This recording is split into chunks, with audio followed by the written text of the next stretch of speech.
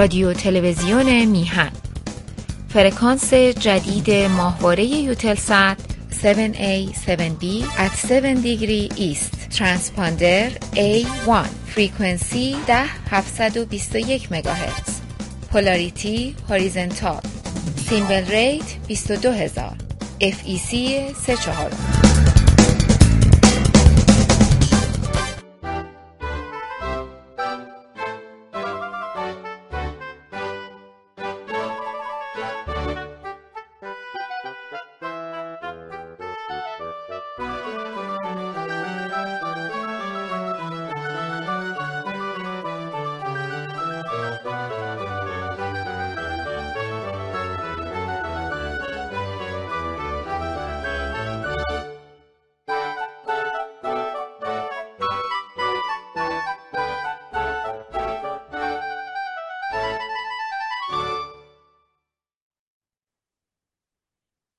بله چشم.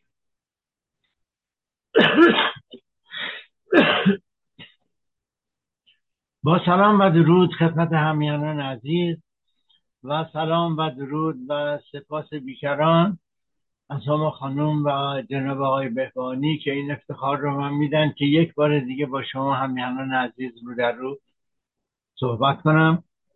خدمت شما عزیزان عرض کنم که امروز سه‌شنبه 7 شهریور ماه 1402 و مطابق با 29 ماه اوت یا ماه آگوست 2023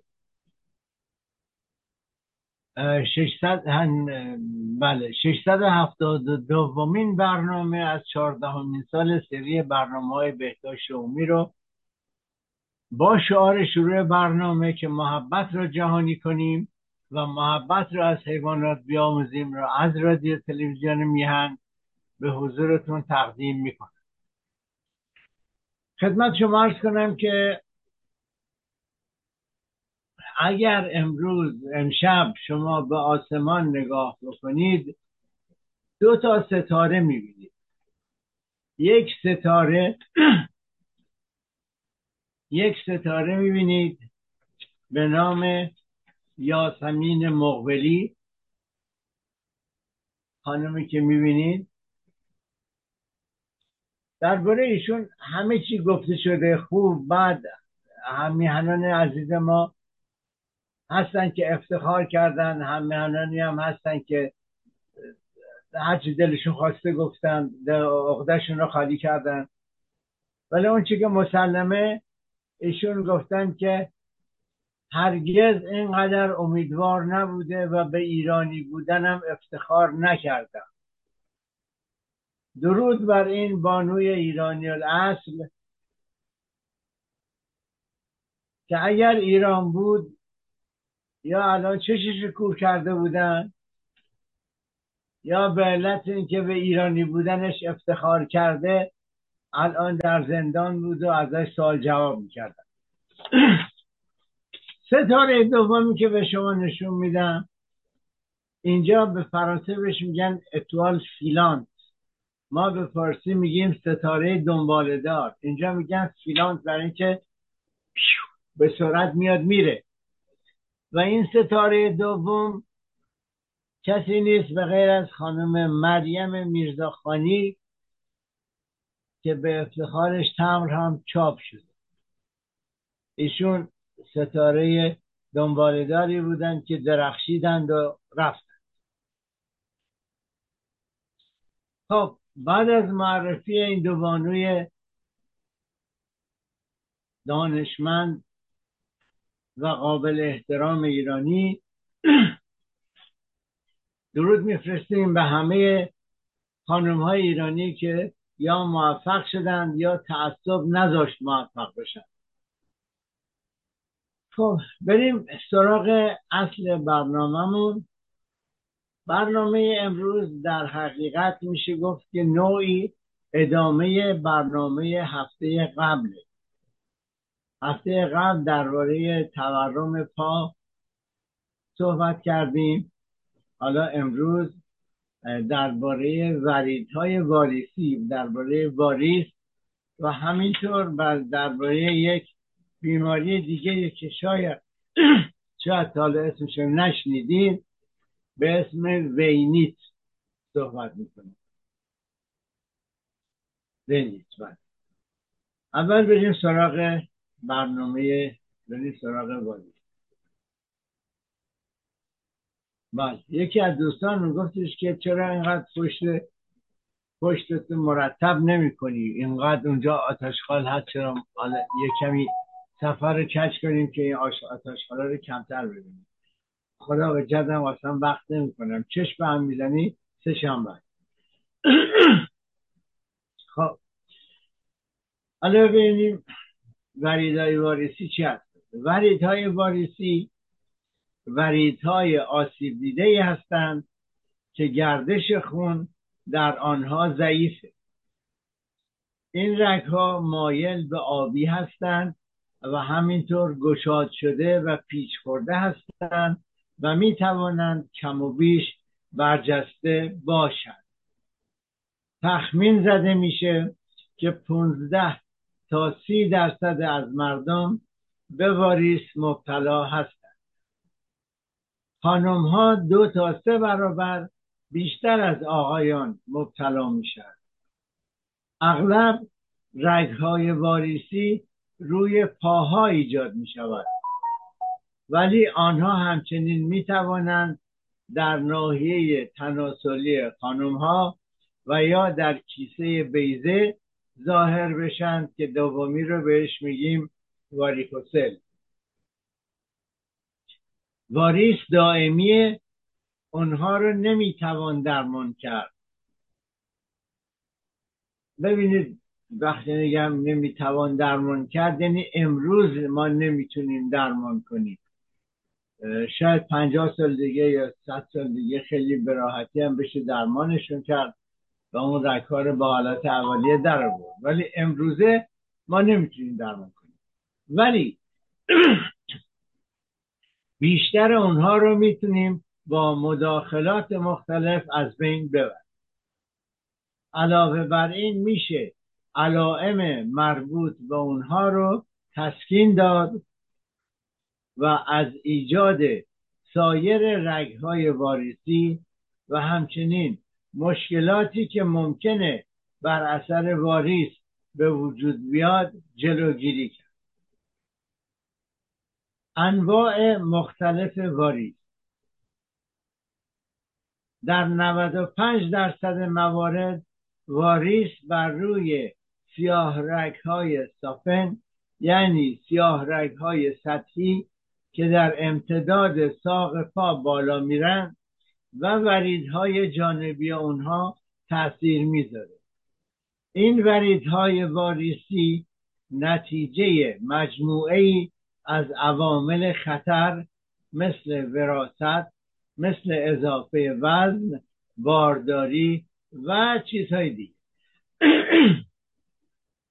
هستند و در تعداد کمی از افراد واریس ناشی از التهاب ورید عمقی، یعنی یک فلویت عمیقه. هفته گذشته درباره فلویت صحبت شد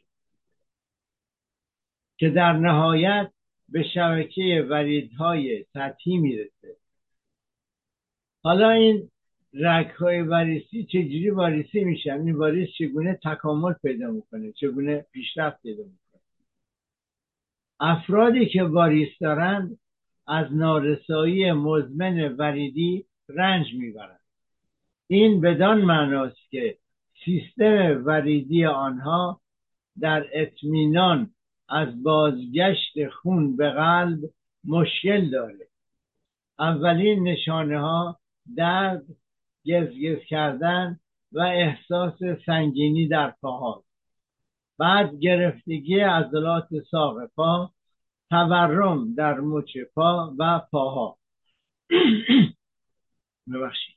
همچنین ممکنه که شخص دچار خارش هم در ساق پا یا در پا بشه.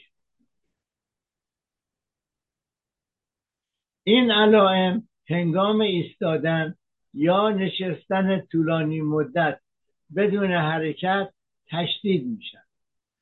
ظهور واریس و سپس واریس رگ‌های عنکبوتی، یعنی رگ‌های بسیار کوچک، واریس مویرگ‌ها. این مویرگ‌ها یک کمی برجسته‌تر هستند و شبیه تار عنکبوت هستند و معمولا دردناک نیستند. قابل توجه هممیهنی که هفته پیش سوال کرده بود درباره این تارهای عنکبوتی و واریس‌های عنکبوتی. بله، کجا بودیم؟ در مورد وریدهای واریسی رگها بزرگتر و گشادتر هستند. آنها اغلب با علائم مربوط به اولین علائم نارسایی وریدی همراه هستند، مثل سوزن شدن، سنگینی، تورم، درد و غیره. عوارض احتمالی: گردش خون ضعیف در وریدهای سطحی میتونن منجر به چندین عارضه احتمالی بشن. پوست قهوه‌ای رنگ میشه، رگهای خونی کوچک پاره میشن و ممکنه باعث خروج خون و حمله به بافس‌های مجاور بشه. خون آزاد شده به این ترتیب به نواحی پوست رنگ متفاوتی از زرد تا قهوه‌ای میده. از این جهت به اون میگن درماتیت اخرایی یا درماتیت استازی. بعد زخم‌های بسیار دردناکی روی پوست ایجاد میشه که اغلب در نزدیکی مچ پاست. پوست از قبل رنگ قهوه‌ای به خودش میگیره. در این صورت بدون هیچ گونه معطلی با پزشک مشورت کنید. تکرار میکنم، بدون هیچ معطلی. اگر این زخم‌های وریدی در پاتون ایجاد شد، بدون هیچ معطلی با پزشک مشورت کنید. یک لخته خون: اگر ورید آسیب دیده که یک ورید سطحیه، لخته شدن خون در این ورید یا فلبیت میتونه باعث درد موضعی بشه. این یک سینیال، یک علامت هشدار بسیار مهمه، زیرا نارسایی وریدی پیشرفته تر میتونه منجر به فلبیت عمیق و آمبولی ریه بشه. یک پرانتز اینجا باز کنم.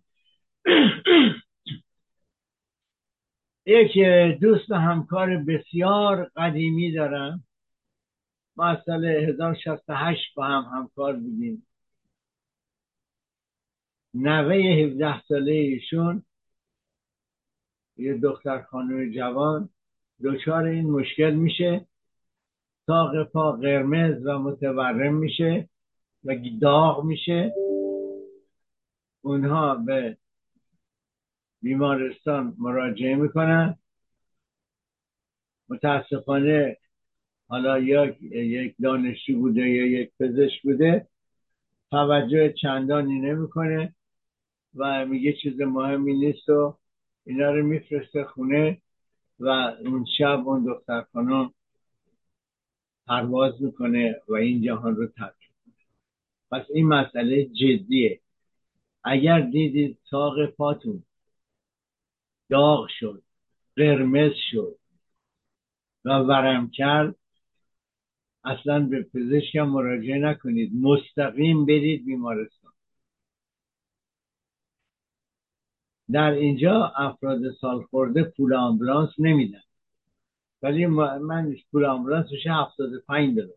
اگر دچار همچین مشکلی شدید، آمبولانس خبر کنید که تو اورژانس هم برین. اورژانس هم باید 2 ساعت صبر بکنی نوبتت بشه، ولی با آمبولانس که بری حداکثر 20 دقیقه، در عرض 20 دقیقه بهت میره. بله، باز تکرار میکنم. توجه: احساس گرما همراه با تورم ناگهانی و درد مبهم در ساق پا یا ران نیاز به مشاوره فوری پزشکی دارد. درود بر گوش شنوا. حالا علل این مشکل چیه؟ سیاه رگ ها خون را از بقیه بدن به قلب میبرند. رگ های واریسی زمانی ظاهر میشن که مکانیزم ها یا عناصر خاصی از سیستم وریدی بدتر بشن. اول دریچه های ضعیف سیاه رگ ها. این سیاه رگ ها دریچه های زیادی دارن. من یادم رفت عکسشو چاپ بکنم بهتون نشون بدم. بله، دریچه های زیادی دارن که اینها عملشون اینه که خون که میخواد بیاد بالا باز میشه، بعد بسته میشه تا دریچه بعدی باز بشه، این خون داره بالا.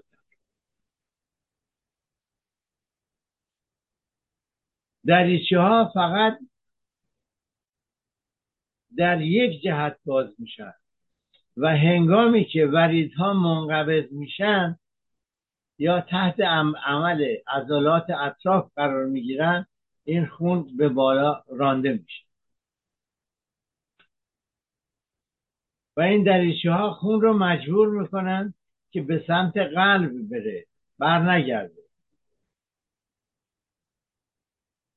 اگر دریچه ها ضعیف بشن گردش خون کمتره. به عنوان مثال خون تمایل به رکود داره و حتی یه مقدارش پایین میاد. دریچه خوب بسته نشده، یه مقدارش باز میره پایین. تجمع خون در نتیجه ورید رو گشاد میکنه و واریس تولید میشه. از دست دادن تونوس عضلانی در حین راه رفتن،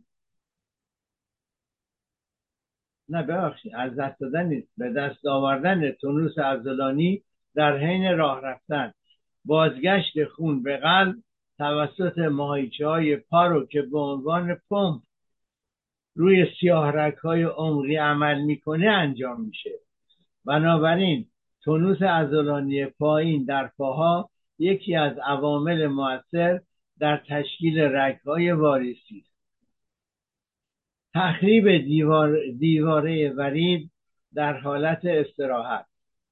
دیواره وریدها نیز نقش مهمی در بازگشت خون به قلب دارند.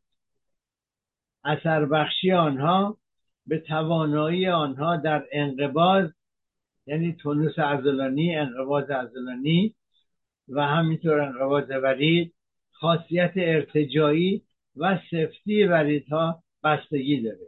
با گذشت زمان آنها ممکن است، یعنی اون سیاه رگ ها ممکن است کشش، یعنی حالت الاستیکی و تونوس خود را از دست بدهد. دیوارها همچنین می توانند تا حدی خراب شوند که نیمه تراوا شوند. ببخشید. سپس مایعات خون را به بافت‌های اطراف نشت می‌دهد و به عنوان مثال باعث تورم در پاها یا مچ پا می‌شود. بعضی از افراد در معرض خطر بیشتری برای ابتلا به واریس هستند. بله، حالا علائمش. وریدهای واریسی با علائم زیادی ظاهر میشن،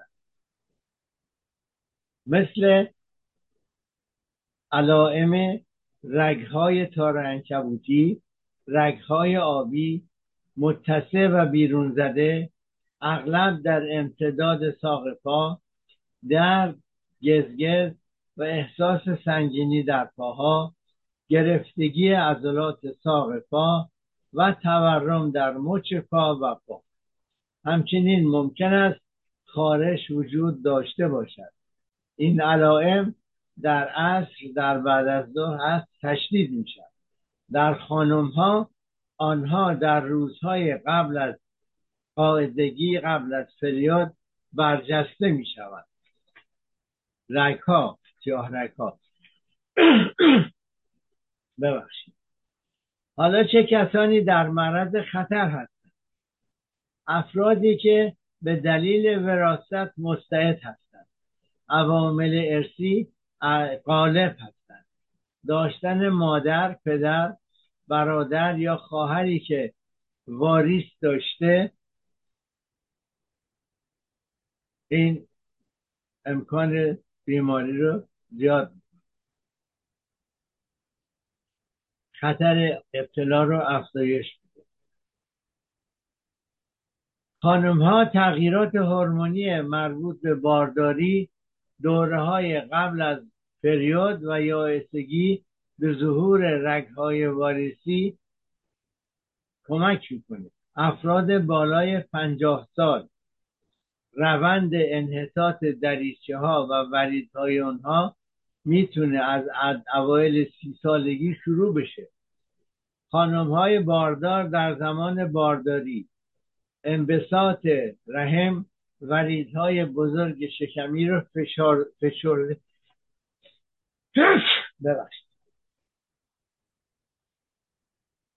فشرده میکنه که مانع از بازگشت خون وریدی میشه.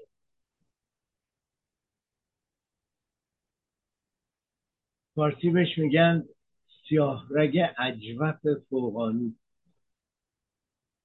فرانسه بهش میگیم وین کاف سوپریور.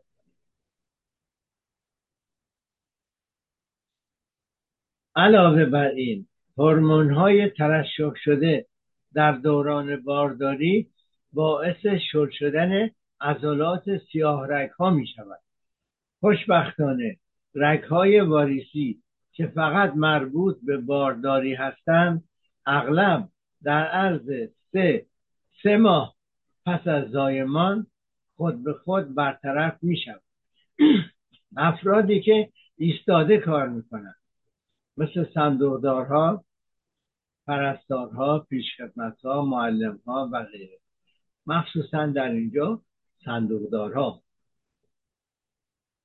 مغازه‌های بزرگ صندوقدارها حق نشستن ندارد. حالا بعد میگم باید چه کار کرد. اما تنها در صورتی که استعداد ارثی برای واریس داشته باشند دچار میشن. عوامل خطر: چاقی، اضافه وزن باعث افزایش فشار بر سیستم وریدی اندام تحتانی می شود. ثابت ایستادن، نشستن طولانی مدت، عدم ورزش، قرار گرفتن در معرض گرما مثل حمام آفتاب یا حمام بسیار گرم، بلند کردن مکرر اجسام سنگین مانند افرادی که در حمل مواد کار میکنن، نه مواد مخدر، مواد یعنی صندوق و چیزای سنگین. اونایی که مواد مخدر حمل میکنن وزنش چند گرم بیشتر نیست، اونا رو نمیدن. یا وزنه برداری میکنن. اقدامات پیشگیرانه: وقتی وراثت فرد را مستعد ابتلا به واریس میکند فرار از آن آسان نیست. با این حال با حفظ تونوس عضلانی خوب و آمادگی جسمانی خطر ظاهر شدن رگ‌های واریسی را میتوان کاهش داد یا به تأخیر انداخت. خطر عوارض نیز کاهش می‌یابد. اقدامات پیشگیرانه اساسی برای حرکت، ورزش‌هایی که برای حرکت از ورزش هایی که از پا استفاده می کنند مثل پیاده روی، شنا و دوچرخه سواری، اینها مخصوصاً برای جلوگیری از واریس توصیه میشن. فشرده سازی عضلات مجاور وریدها بازگشت وریدی را تسهیل می کند. وزن سالم، اضافه وزن فشار زیادی به وریدهای پا وارد می کند که در بازگشت خون وریدی به قلب اختلال ایجاد می کند. یه پرانتز باز کنم، 5 کیلو اضافه وزن باعث میشه که شخص 5 سال زودتر دچار آرتروز زانو بشه. بله، مراقب رژیم غذایی خود باشید. با مصرف کم نمک از تورم ناشی از احتباس مایعات جلوگیری کنید. با خوردن غذاهای غنی از فیبر می توان از یبوست پیشگیری کرد. باید بدانید که زور زدن برای اجابت مزاج می تواند فشار را در سیستم وریدی افزایش دهد، مخصوصا در ناحیه مربوطه، باعث هموروئید میشه. نکاتی برای تسکین علائم و جلوگیری از بدتر شدن واریس پاهای خود را بیاموزید. این نکات توصیه میکنه که روزی 3 یا 4 بار و هر بار 15 تا 30 دقیقه پاهاتون رو بالاتر از قلبتون قرار بدید. برای این کار می توانید با قرار دادن بالش زیر پاهای خود روی تخت یا روی یک مبل چند تا بالش بذارین، دراز بکشین، پاهاتون بالا باشه، یا دراز بکشین، پاتون رو روی دیوار بذارین. این سخت‌تره ولی میتونین بیشتر ببرید. بله، وقتی نشستین یا ایستادین از ایستادن و نشستن زیاد خودداری کنین و وضعیت خود را تغییر بدین. یعنی ولنش یه تکون بخورین، یه حرکتی بکنین، یه پاتون رو تکون بدین. بعد هنگام کار در حالت ایستاده خوب است به خاطر داشته باشید که پاها رو کشش دهید، عضلات ساق پا رو کشش دهید. چجوری؟ نوک پنجه پا بایستید، بیاید روی پاشنه پا، بیاید روی پنجه پا، یا اگر روی پاشنه هم نمیتونید اشکال داره، همینطور که ایستادید یکی یکی روی پنجه پا بایستید، 2 مرتبه تون بیاید روی پنجه پا، ساق پا رو ورزش بدید که خون رو بفرسته بالا. بله، حرکت کنید. گاهی بنشینید تا گردش خون در پاها تحریک میشه. هنگامی که نشسته کار میکنید از روی هم انداختن پاها و خم کردن قفسه سینه به جلو برای مدت طولانی خودداری کنید. پاها و مچ پا را حرکت دهید. هنگامی که مجبور هستید برای مدت طولانی بنشینید یا بایستید، خوب است به یاد داشته باشید که حداقل انگشتای پاتون رو به طرف بالا پایین حرکت بدین. اگر نمیتونید خود پا رو حرکت بدید. اگر در یک آفیسی نشسته کار میکنید، اگر جلوی میزتون بسته است که کسی پاتون رو نمیبینه، کفشاتون رو در بیارید و پاها رو حرکت بدید. اینا باعث میشه که بازگشت وریدی افزایشش بیشتر میشه. چندین بار در روز حرکات رو تکرار کنید.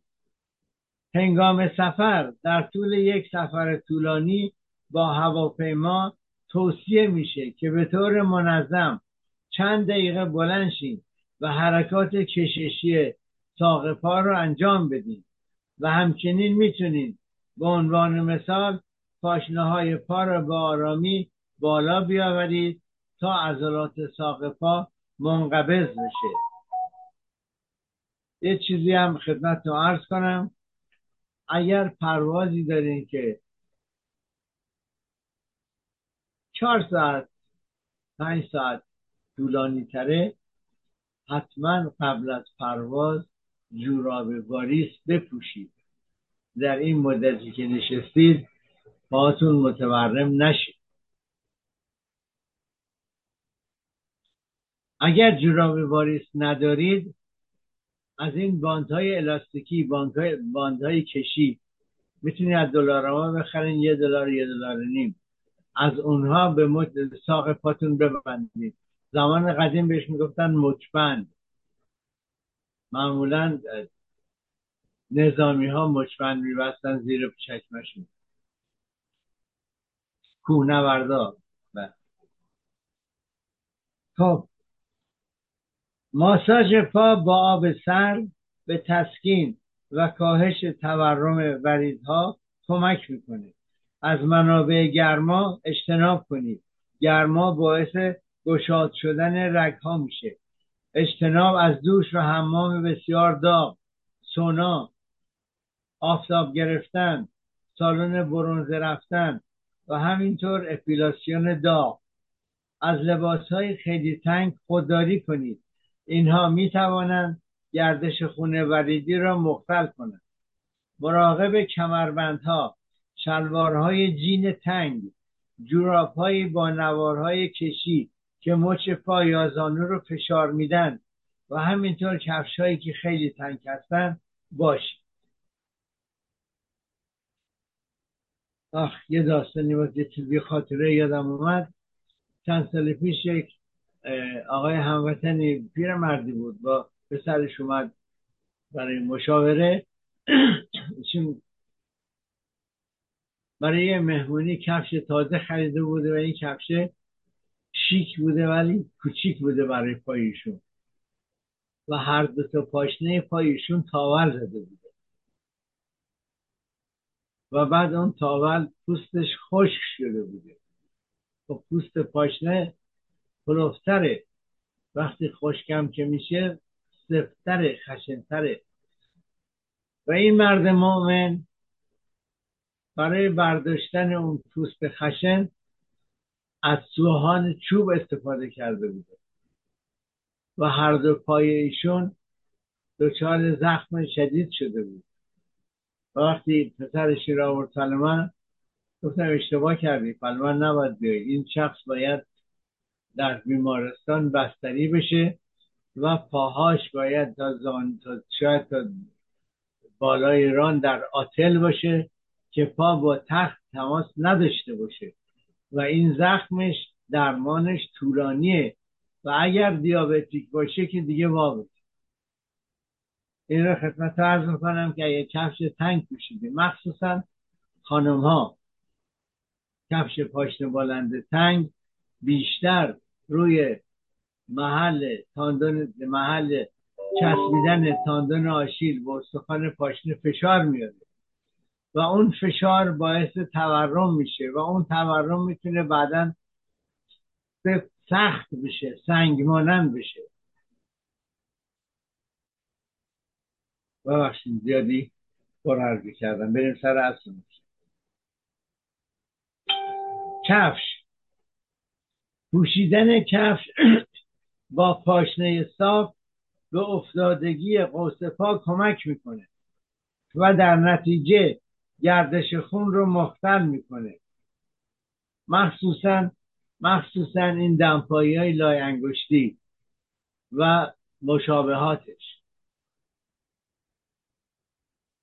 چون اون دمپایی لای انگشتی به غیر از این که کف پا رو صاف تر میکنه، شخص مجبوره برای اینکه دمپایی از پاش در نره با انگشتاشو منقبض بکنه که اون دمپایی رو نگه داره. این خودش باعث مشکلات دیگری میشه.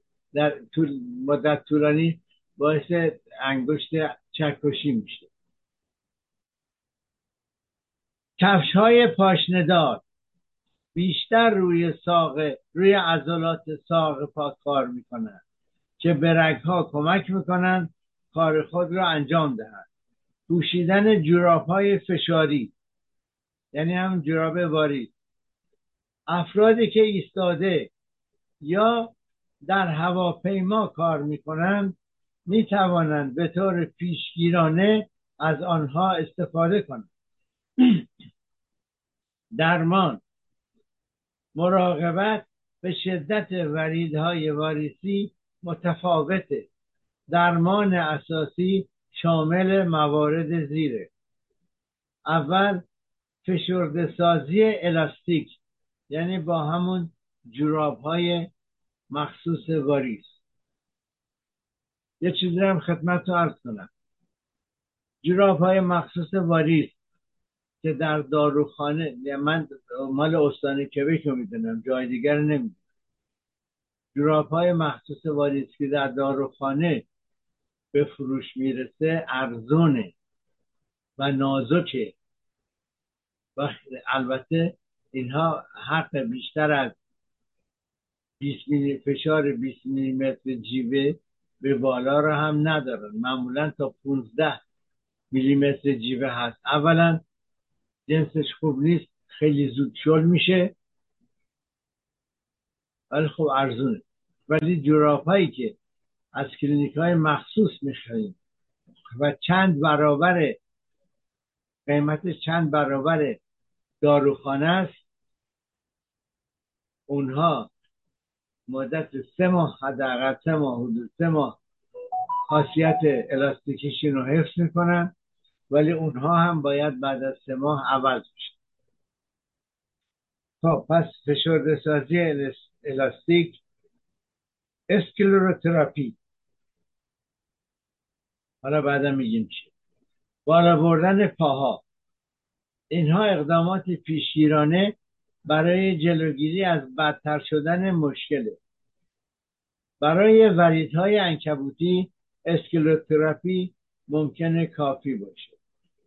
درمان واریس معمولا نیاز به تکرار داره، حدوداً هر 2 سال یک بار، حد اکثر، شاید بعضیا هر سال، بعضیا هر 2 سال. زیرا رگ‌های واریسی جدید تشکیل میشن. فشرده سازی الاستیک با این جوراب‌های چی میگن، حالت کشی داره، فشار وارد میکنه، اینها 3 جوره.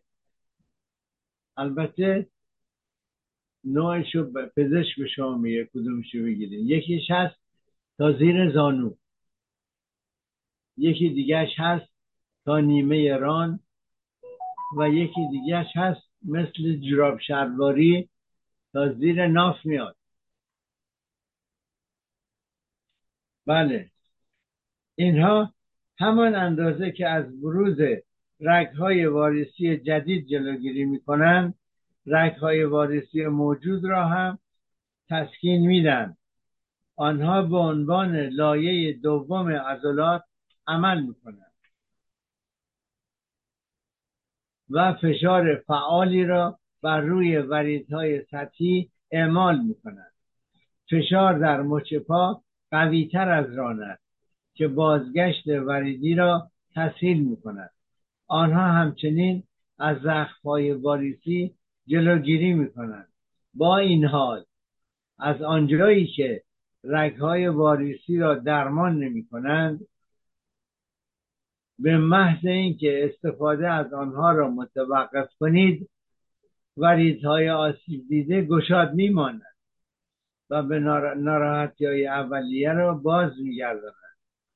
برای به حداکثر رساندن راحتی این جوراب‌ها بهتر است آنها را صبح هنگام بیدار شدن بپوشید. با پوشیدن آنها در حالت درازکش از پایین آمدن مقدار خون و رکود حداقل تا یک حدودی در پاها جلوگیری می‌کنید. در حالت ایدئال آنها باید تمام روز پوشیده شود. درجه فشرده سازی آنها متغیر است و بر حسب میلیمتر جیوه اندازه گیری می شود و توسط پزشک تعیین می شود.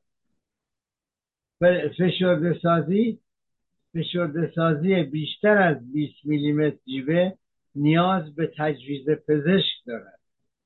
اسکلروتراپی، این درمان که نه به بیهوشی و نه به زمان بهبودی نیاز داره، برای وریدهای واریسی جدید ایدئاله.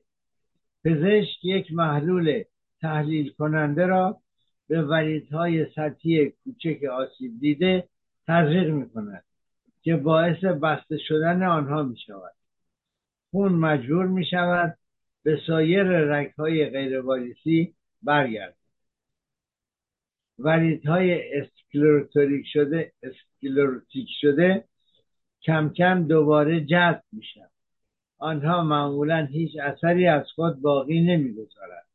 از بین بردن رگهای واریسی مشکلی ندارد، زیرا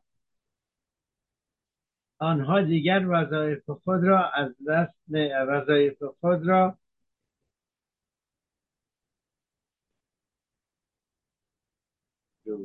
یه پنجره باز شد روی کامپیوتر، حواسم.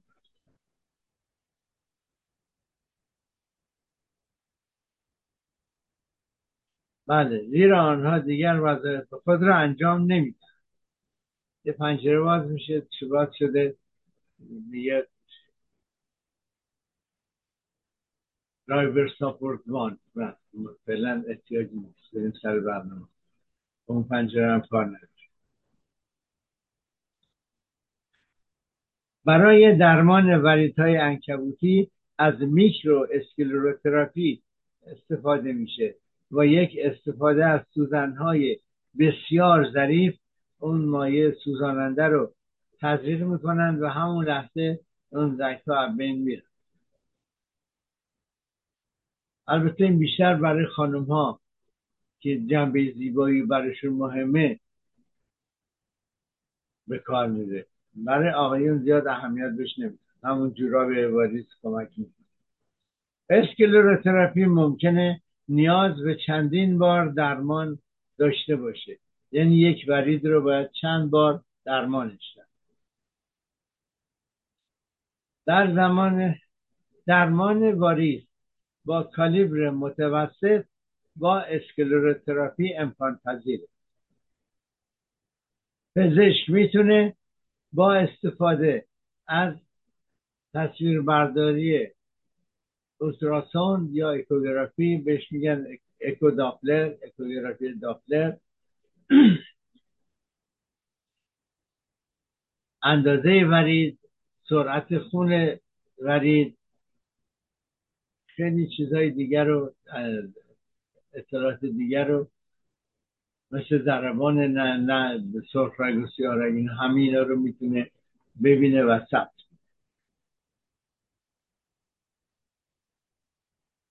بله.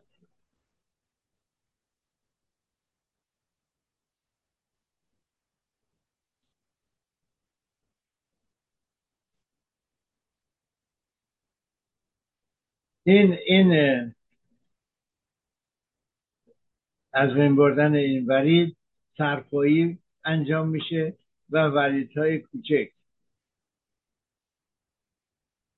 این یادم رو بگم، این اکوگرافی صدمات وارد شده به ورید رو هم به پزشک نشون میده و بعد از اون پزشک میتونه این سیاه رگ های آسیب دیده رو با برش های کوچکی که روی پوست انجام میده با یک قلاب مخصوص اینا رو بکشه بیرون.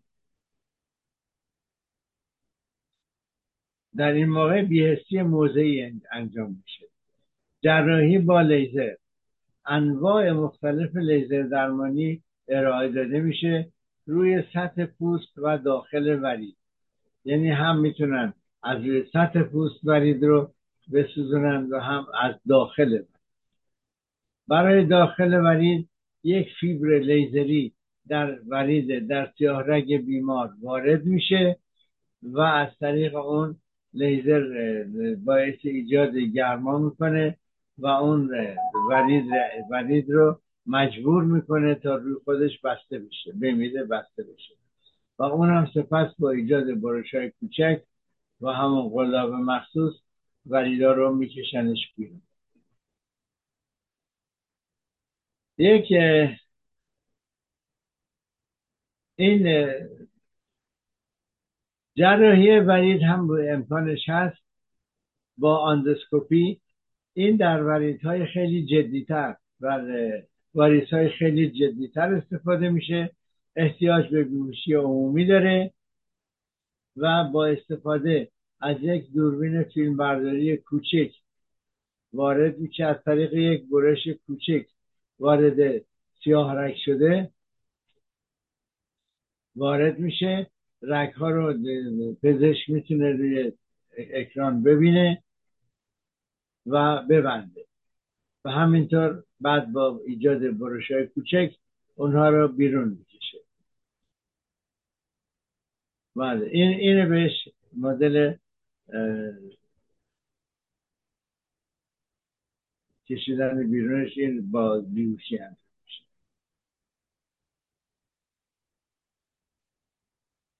یه مدل دیگه هم هست که بهش میگن مدل برهنه کردن. این یک مدل کلاسیکه که در موارد خیلی جدی مورد استفاده قرار میگیره. برای این کار ورید آسیب دیده رو با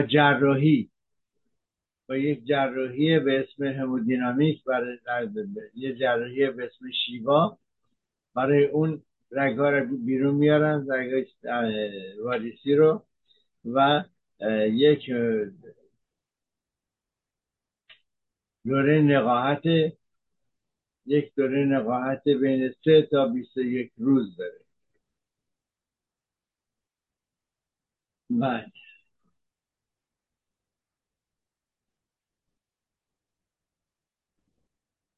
این وریدایی که از بین رفته دیگه جاش دیده نمیشه. درمانش در مراقبتش بسته به شدت وریدهای واریسی و درمان مختلف متفاوته و همونطور که عرض کردم ساده ترین درمان، اساسی ترین درمان فشرده سازی با جورابای الاستیک، اسکلروتراپی و بالا نگه داشتن پاها. خب حالا یه بیماری دیگه هست که عرض کردم حضورتون شاید تا حالا اسمشو نشنیده باشید. این رو بهش میگن وینیت. به سیاه رگ به فرانسه میگیم ون و ایت هم علامت التهابه، پس میشه ونیت یا وینیت. یه ذره یهشو میتونید تلفظ بکنید یا کمتر تلفظ کنید. این میتونه پس از انفیزیون، یعنی وصل کردن سرم به دست یا خون به دست یا یه ورید دیگه، یا پس از تزریق داخل وریدی یک ماده تحریک کننده رخ بده بدون اینکه لزوما یک عفونت باکتریایی وجود داشته باشه. این بیماری زمانی رخ میده که دیواره ورید تحریک میشه. این اغلب یک ورید سطحی است که در زیر پوست قرار داره. بنابراین این عارضه معمولا با چشم غیر مسلح دیده میشه. چشم غیر مسلح یعنی بدون میکروسکوپ و ذره‌بین. ناحیه اطراف محل سوراخی که سوزن وارد رگ شده قرمز، داغ و دردناک میشه، در حالی که ورید ممکنه در لمس سفت و منقبض به نظر برسه، مثل نخ فرد یا یه تناب نازک. علل وینیت چیست؟ وینیت عارضه است که اغلب در معتادان به مواد مخدر و همچنین در بیمارانی که امفیزیون طبی داشتند دیده میشه. ورید سوراخ شده میتونه توسط موارد زیر تحریک بشه. اول، محصول تزریق شده. زمانی که درمانهای انجام شده تهاجمی باشد، مثل شیمی درمانی، درمان با کینین و سایر درمان. در این درمان ها ایجاد این ونیت بیشتر دیده میشه. اسکلروتراپی که هدف آن برداشتن ورید بیمار یا تزریق یک محصول اسکلروز کننده به آن هست هم میتواند باعث ایجاد ونیت بشه. به جای اسکلروز شدن و ناپدید شدن، ورید سخت و دردناک میشه. کاتتر. اگر این کاتتر با باند روی بازو تثبیت شده باشه، جلوگیری از حرکت جزئی اون دشواره، بخصوص در هنگام تزریق طولانی مدت که چندین روز طول میکشه، یا حتی در هنگام زایمان خطر التهاب بیشتر میشه. تزریق‌های مکرر، سوراخ کردن مکرر یک ورید، دیواره وریدهای سطحی نازکه و در نهایت به ضربه‌های مکرر ناشی برای سوراخ شدن یا سوزن زدن یا کاتتر زدن واکنش نشان میده.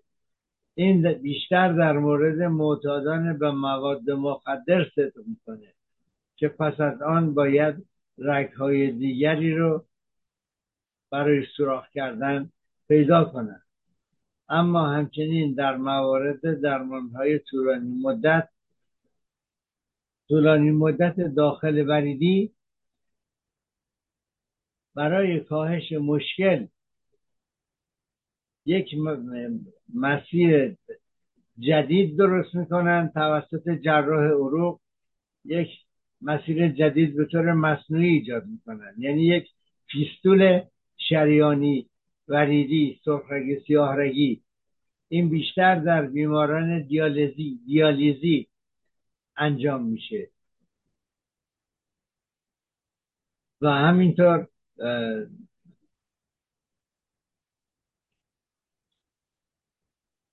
میشه این کاتتر رو وارد یکی از سیاهرگ‌های بزرگ و یا حتی مستقیما داخل قلب و از اونجا اون داروی لازم رو که میتونه رگ‌ها رو بسوزونه بین ببره مستقیما داخل قلب تزریق بشه که خون زیاد سریع رقیق میشه.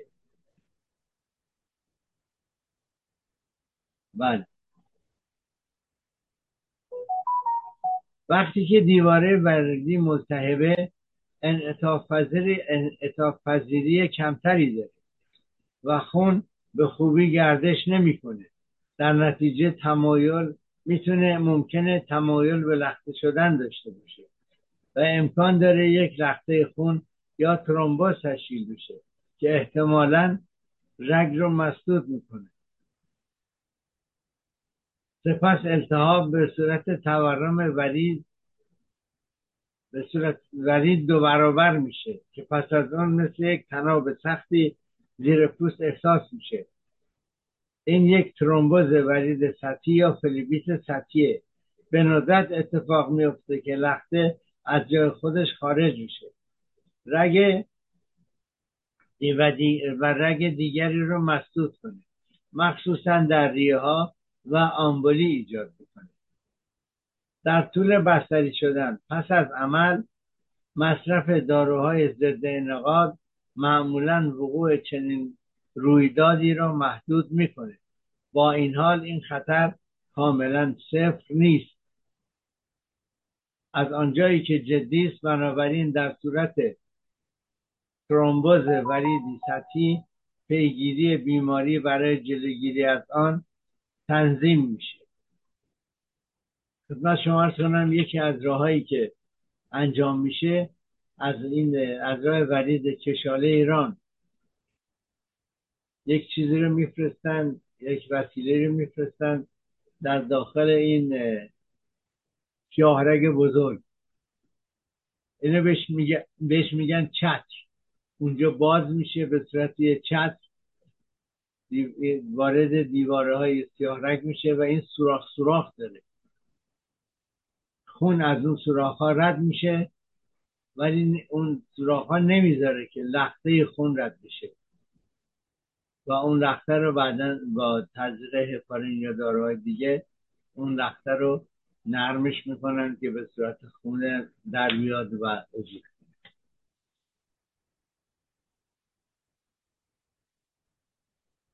حالا چگونه این ونیت رو درمان کنیم؟ التهاب معمولا طی چند روز پس از برداشتن کاتتر خود به خود برطرف میشه، اما حساسیت محل ممکنه برای چند هفته باقی بمونه. اگر درد داشت میشه این درد رو با داروی مسکن تسکین داد. همینطور کمپرس آب گرم در ناحیه حساس ممکنه توصیه بشه. حالا اگر این ونیت قبل از پایان درمان رخ بده و نیاز و برداشتن کاتتر بیش از موعد باشه، باید ورید دیگری را برای قرار دادن کاتتر جدید جستجو کرد. اگر همه رگ‌ها شکننده باشند اما درمان طولانی لازم باشد، یک دسترسی مصنوعی ایجاد می شود توسط جراح عروق. در بیماران مبتلا به نارسایی کلیه در مرحله پایانی این وضعیت پیشونی میشه. قبل از رسیدن به این مرحله دیالیز یک فیستول شریانی وریدی توسط جراح عروق بین ورید و شریان ایجاد میشه تا رگ مقاومتر در برابر سوراخ شدن باشه. یک دیواره استرپرک ها اما نزدیک به پوست. برای این بیشتر برای شیمی درمانی به کار میره و کاتتر رو از اونجا میشه وارد. خب برنامه ما در اینجا به پایان میرسه. امروز صبح هموطن عزیزی تلفنی خواست که درباره کلسترول و تریگلیسیرید صحبت بکنم. چشم، برنامه آینده رو اگر خدا خواست زنده موندیم برنامه آینده درباره کلسترول و تریگلیسیرید خواهد. تا برنامه‌های آینده شما رو به خدا می‌سپارم و برنامه رو با شعار پایان برنامه که به قول شاعر تنت نیازمند به ناز طبیبان مباد به پایان می‌بریم. با درود و بدرود.